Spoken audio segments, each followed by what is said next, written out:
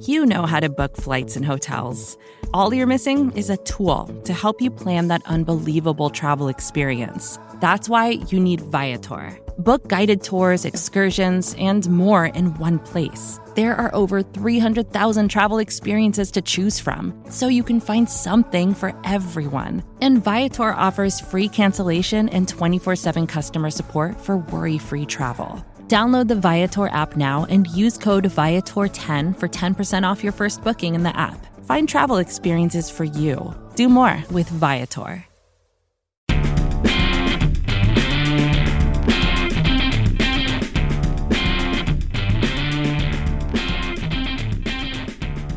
Hello, welcome to the Big Blue View podcast. I am Dan Pizzuta, joined here by Chris Flum. Chris, how you doing today? Yeah, not too bad.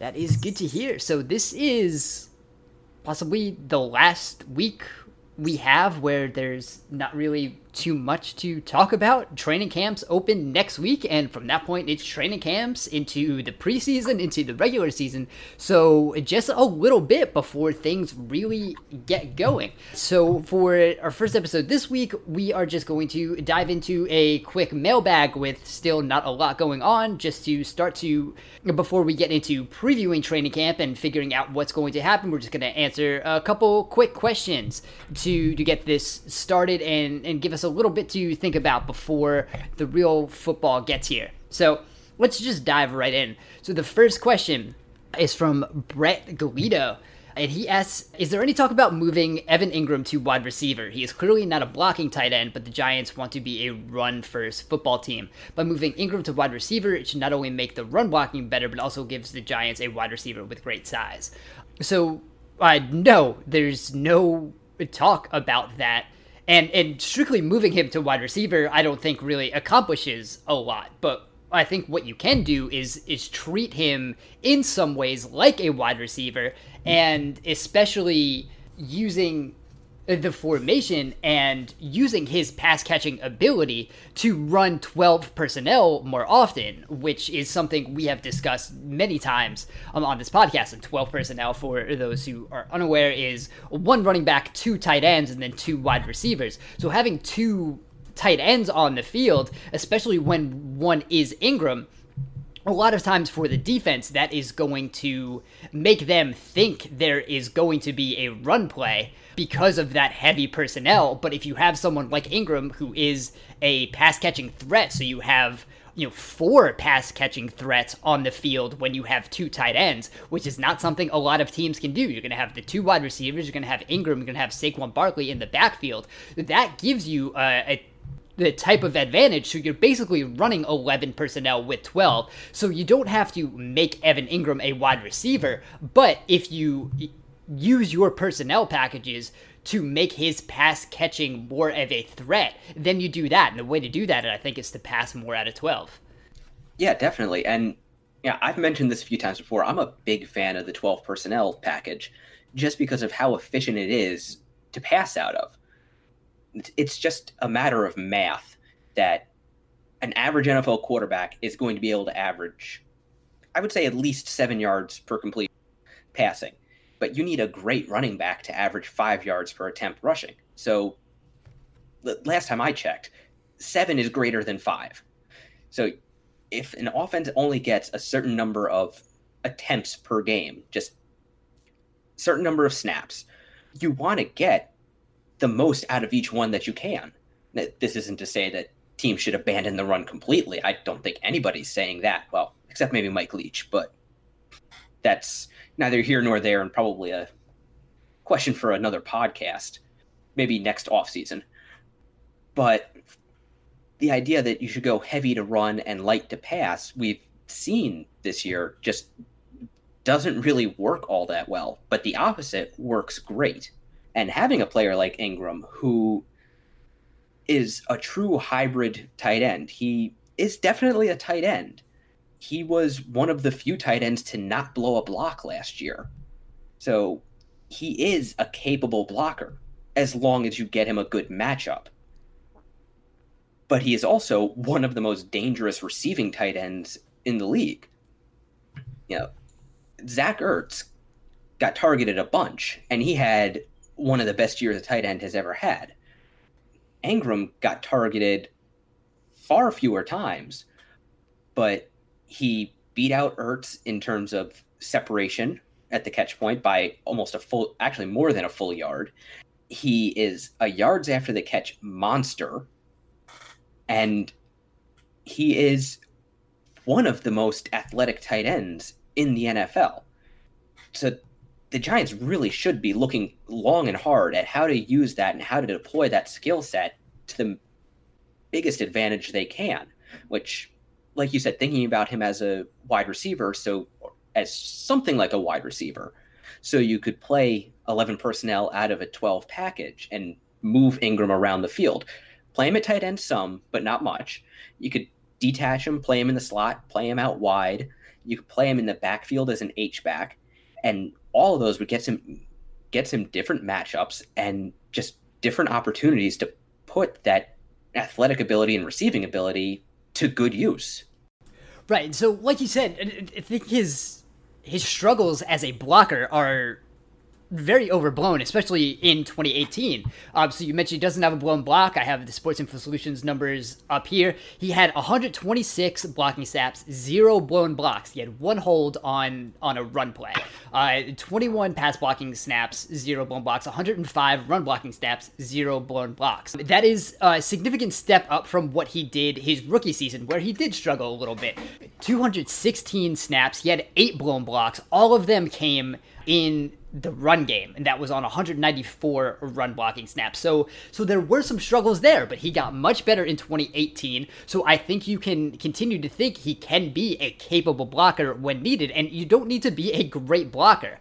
You don't need to be a tackle. All he has to do is do his job, and especially in 2018, he did that. And then when you can put him out and he's a credible threat blocking, when you have that 12 personnel, you make teams think you're going to run, especially when you're the Giants.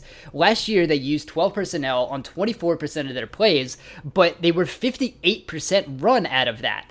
But they can kind of use that to their advantage to make teams think they're going to run, and just having 12 personnel is kind of like pseudo play action because teams already think you're going to run. So Warren Sharp does a huge football preview book every year, and I was asked to help out with the forward and go over some things that NFL teams could potentially exploit on the field. And one of the things I wrote about in this book was taking advantage of 12 personnel and how using 12 is basically almost play action in itself. And as we've discussed many times, using play action is a great way for an offense to be better at passing than it really is. Almost every passing offense improves with play action. So, just because I have the numbers in front of me, last year in 2018, league-wide, teams threw the ball 66% of the time from 11, but they threw just 48% of the time from 12. But when you look at from 11, teams averaged 7.16 yards per attempt, 0.03 expected points added per attempt, and had a positive play rate of 49.5%.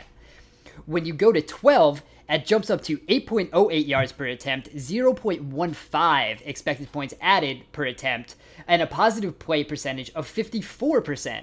And then if you add play action on top of that, you're getting up to 9.19 yards per attempt and a 51.6% positive play rate.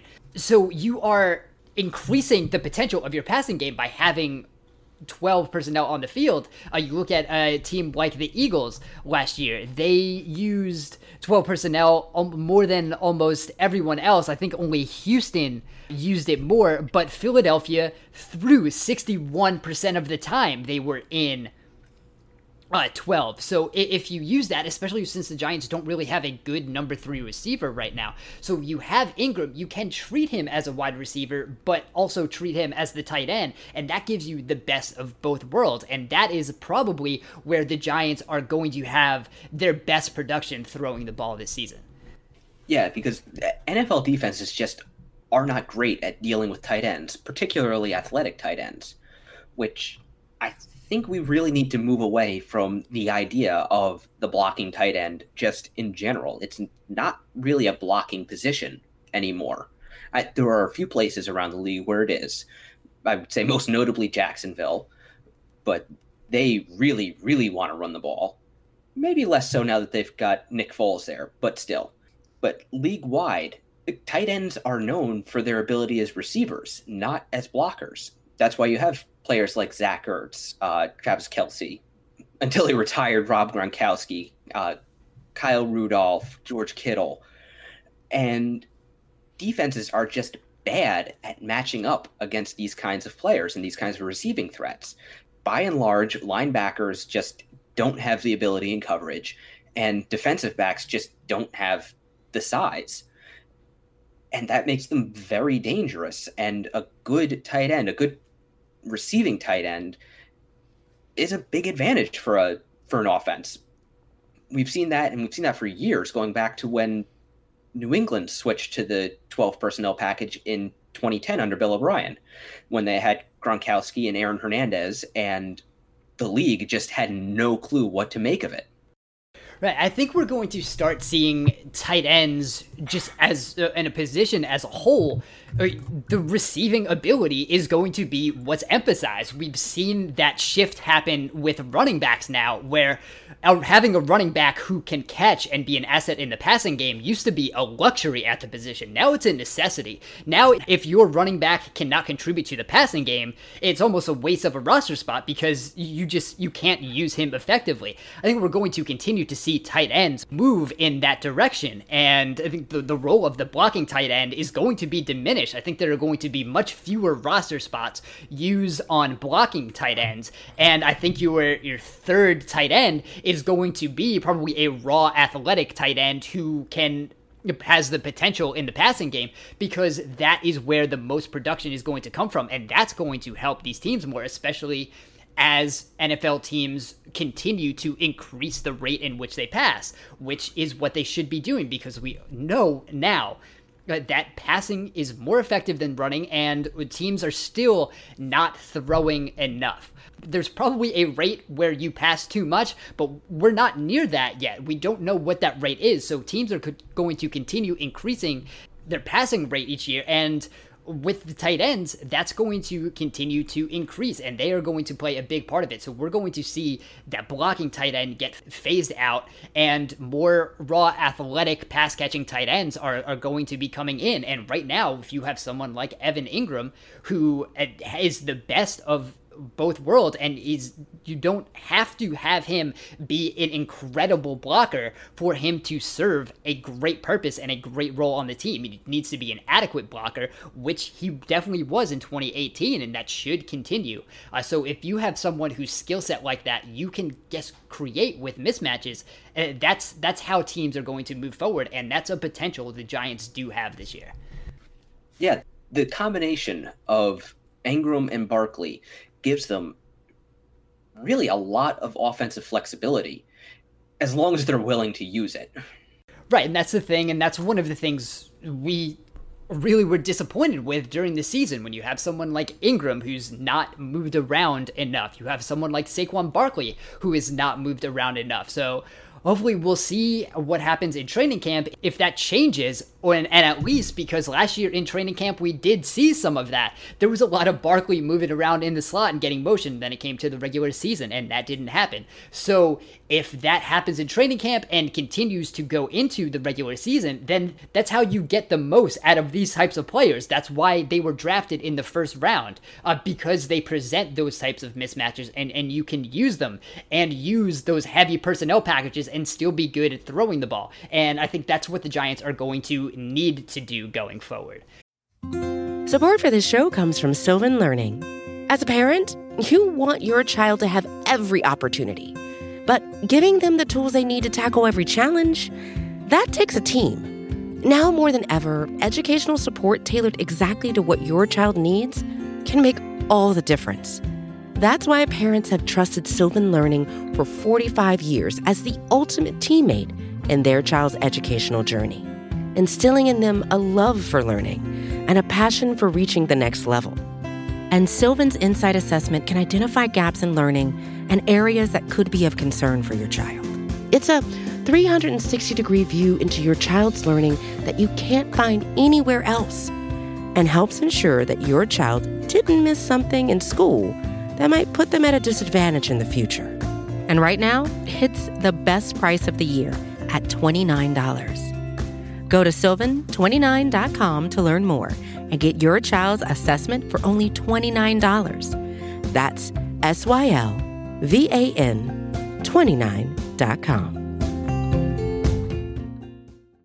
On that note, let's move to the next question, which is from Twitter, which is just describe the realistic best case scenario for the Giants in 2019. Chris, let's have you take this one first. Okay. The absolute best case scenario is that the Giants spent the offseason going to school on Kyle Shanahan, the San Francisco 49ers, Sean McVay and the Los Angeles Rams, the Kansas City Chiefs with Andy Reid and how he uses his running backs, and Sean Payton and how he uses his running backs, and they just completely unleash Ingram and Barkley, and the league doesn't know what to make of it.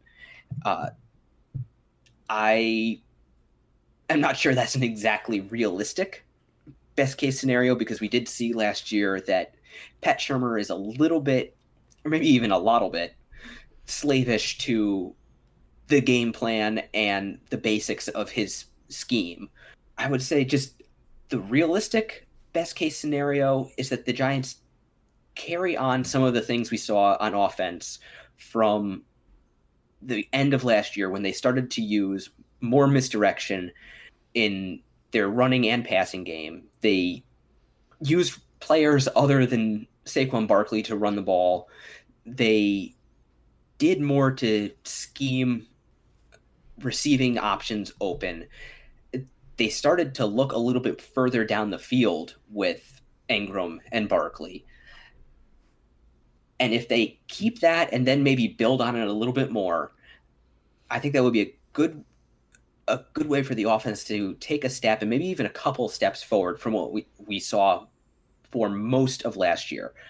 On the defensive side of the ball, I would say the best case scenario is that Antoine Bethea holds off Father Time for another year and is able to play the free safety position well enough to lock that down, so the Giants don't have to worry about that like they did last year. And they find a pass rusher to replace Olivier Vernon, whether that's Lorenzo Carter taking a step forward, BJ Hill taking a step forward, O'Shea Zimenez turning out to be an absolute steal, Marcus Golden showing that he can generate and convert pressure like he did back in 2016. Find a guy somewhere who can beat blockers and create pressure. I think the two of those things and one of their young cornerbacks stepping up. I kind of don't know or don't care if it's Sam Beal, DeAndre Baker, Julian Love, one of them stepping up and giving them a reliable corner out there. And I think that would allow James Bettcher to really open up his playbook and have a lot more confidence scheming his blitzes and really turning players loose. Now, as far as record, I am not sure what their best case scenario record would be. I don't feel comfortable going up to a 500 record with an 8-8. I think 6-10 honestly feels pretty right if they're able to take the steps forward and have some units that we have questions about, that we're not sure about, come together. Maybe they can do better, but I think just as far as being realistic, taking one more step forward and winning games against starting quarterbacks and just showing that the roster as a whole has some foundation pieces for when they move forward into the next era of Giants football under Daniel Jones. Yeah, this is an interesting question, because you could talk yourself into what can break right, and it's a whole bunch of ifs, and then you have the likelihood of how many of those ifs are actually going to all hit at the same time. On defense, if they find a pass rush, if one or more of the corners comes out, if Jabril Peppers is what the Giants think and what they have sold him as. There's just a whole bunch of ifs that come together, and you can see maybe one of them happening. If like all 4 of these things happen, how likely is that? And that's the question. I think a lot of that is going to come on the defense, and then whether the offense can stick together. Right now, much improved offensive line on paper, which should be better. You still have an injured left tackle, you have an injured right tackle. That doesn't help at this moment, so hopefully this is the middle of July, training camps have not started yet, so hopefully they will be healthy by the start of the season, and that's going to be a much bigger help than it is right now. You look at the supporting cast is still good. So Bill Barnwell for ESPN did his annual ranking of the offensive skill positions, and the Giants still came in 8th, even after trading away Odell Beckham and signing Golden Tate. So when you look at a vacuum, the Giants do have good skill position players. We've talked about Ingram the whole first part of this podcast. We've talked about Saquon Barkley. Very good. For whatever value questions we've had about him, having him on the field is good. Golden Tate, it should be still a useful receiver as long as the last half of what he did with Philadelphia last year is not going to be indicative of future performance. We all like Sterling Shepard as a receiver. So the Giants still have some good skill position players. This is still an offense that surprisingly ranked 13th in offensive DVOA last season. So a lot of that was big plays that came from Barkley, that came from Beckham. So can they replicate that? I'm not sure if they can on the level they did last year. So there's just going to have to be more down-to-down consistency. A lot of that's going to come down to the quarterback. How likely is it that Eli Manning is a step up from what he's been like the past 5 years? I don't see that as very likely. So how realistic is it that Daniel Jones steps in and he is good? I'm not sure I see that as likely either. So much of it is going to just come down to the quarterback. So if you look at a realistic best case scenario, and maybe 70% of those things break right and this team is like maybe 7-9, I don't know. I think realistically they're an under 500 team. If you want the realistic best case scenario, maybe they fight their way up to 500 and they're set up better than we think they are right now going forward into 2020. That's probably the best case. That is the best case scenario, and how likely that is, I think is hard to say, but if I'm betting on it, that's not the scenario I would bet on. Yeah, and just the sheer number of ifs with this team really make trying to come up with a best case or worst case scenario problematic. It is possible that Golden Tate had just an off year last year, that for some reason things weren't working well with the Lions because he was having a down year with the Lions before being traded and having an even worse finish to his season in Philadelphia. Yeah, hopefully Nate Solder is going to come back from his ankle injury fine and be able to play the full season at the level I think we've come to expect from him. Like Brandon Thorne told us, not great, but good enough. And good enough against most of the competition he's going to be facing. Right tackle, will Remmers be able to come back from his back injury and be a competent right tackle? Right now we just don't know. And then again, all of the ifs on the defensive side of the ball, from Marcus Golden to the safeties to the horde of corners the Giants have. It is difficult to know for sure, and that just makes coming up with a best case scenario just a little bit problematic. Again, or maybe a little bit problematic, because there's a whole range of possibilities depending on which if breaks which way. Right, and I mean that's That's what we're trying to grasp right now. There are a lot of statistical indicators that suggest this team should be better than it was a year ago. They greatly underperformed their Pythagorean win expectation, which is basically how many games you're expected to win based on point differential.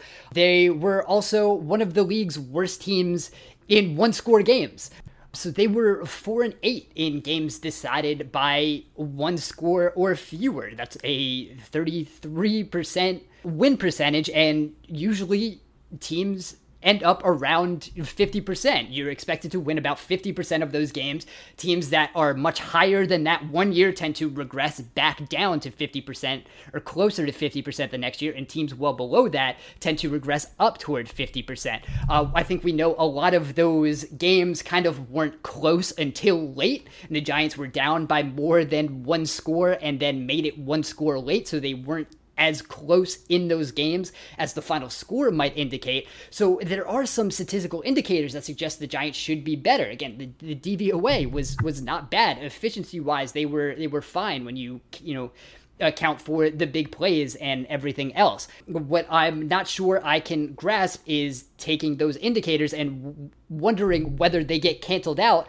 by not having 3 of the 4 best players on the team from the previous year being on the roster this year. And I don't think they did enough to make up for what those players were. The decisions and all of that aside, just as far as talent on the team, I'm not sure it's the same. So I'm not ready to say they are absolutely going to be better when, if a lot of this was kept together, I probably would have been saying they're likely to be better in the 2019 season. But I'm not sure I'm ready to do that just in the way the roster was constructed throughout the offseason.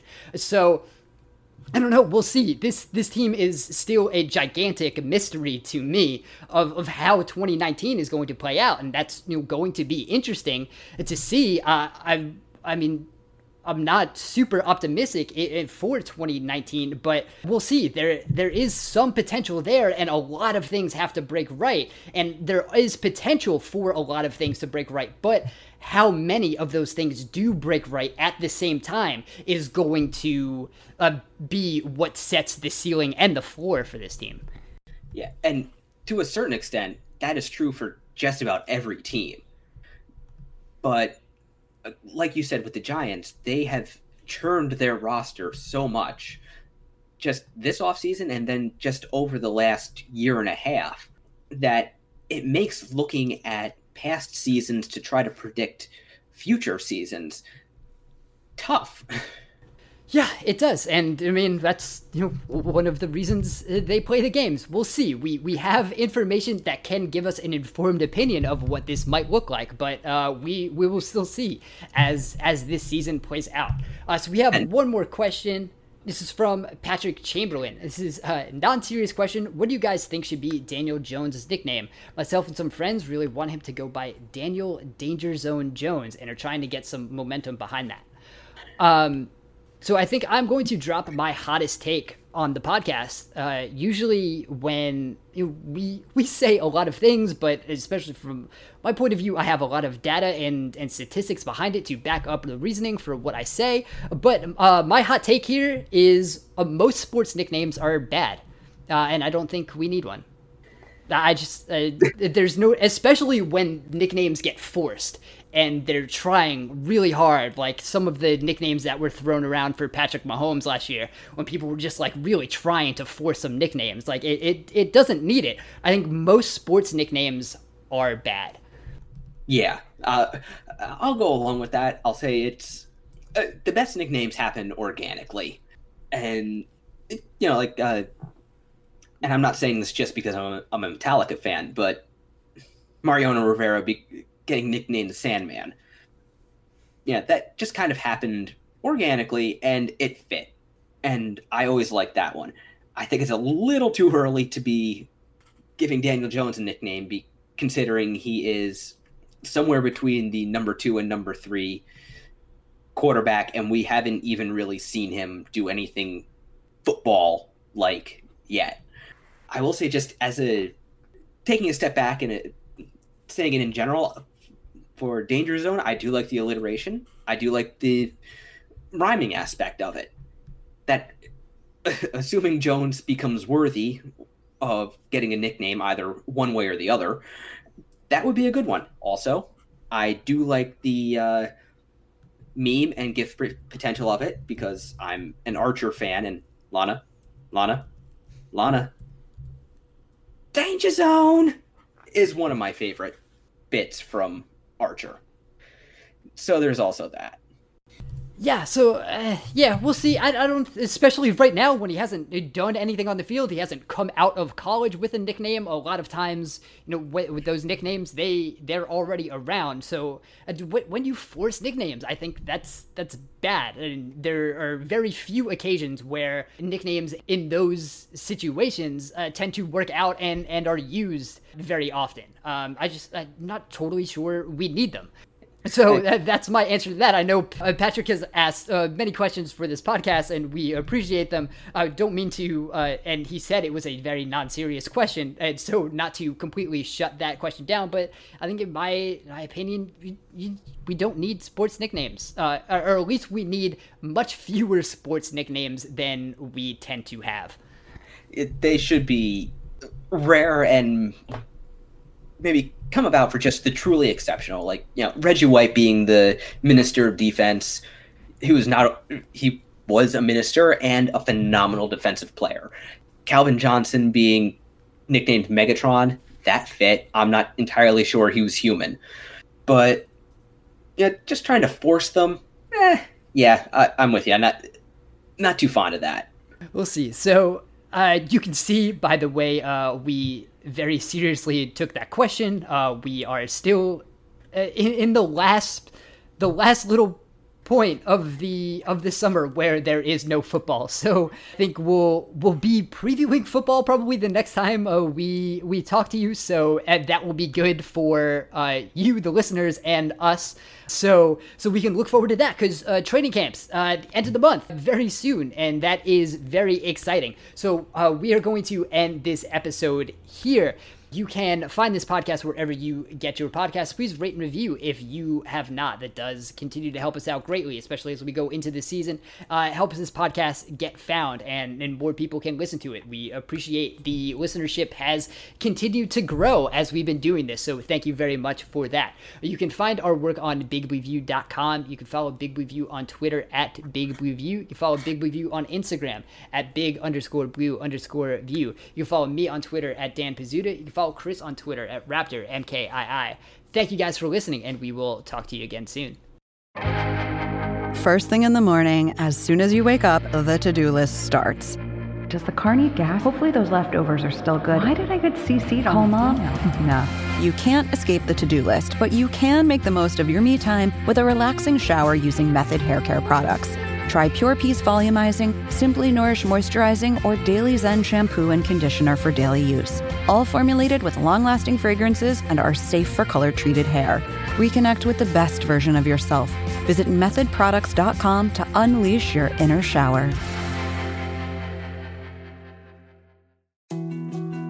More to-dos, less time, and an infinite number of tools to keep track of. Sometimes doing business has never felt harder. But you don't need a miracle to hit your goals. You can just use HubSpot because their all-in-one customer platform can make growing your business infinitely easier. Imagine this: high-quality leads, fast closing deals, wildly happy customers, and more benchmark-breaking quarters. It's not a miracle, it's HubSpot. Visit HubSpot.com to get started today.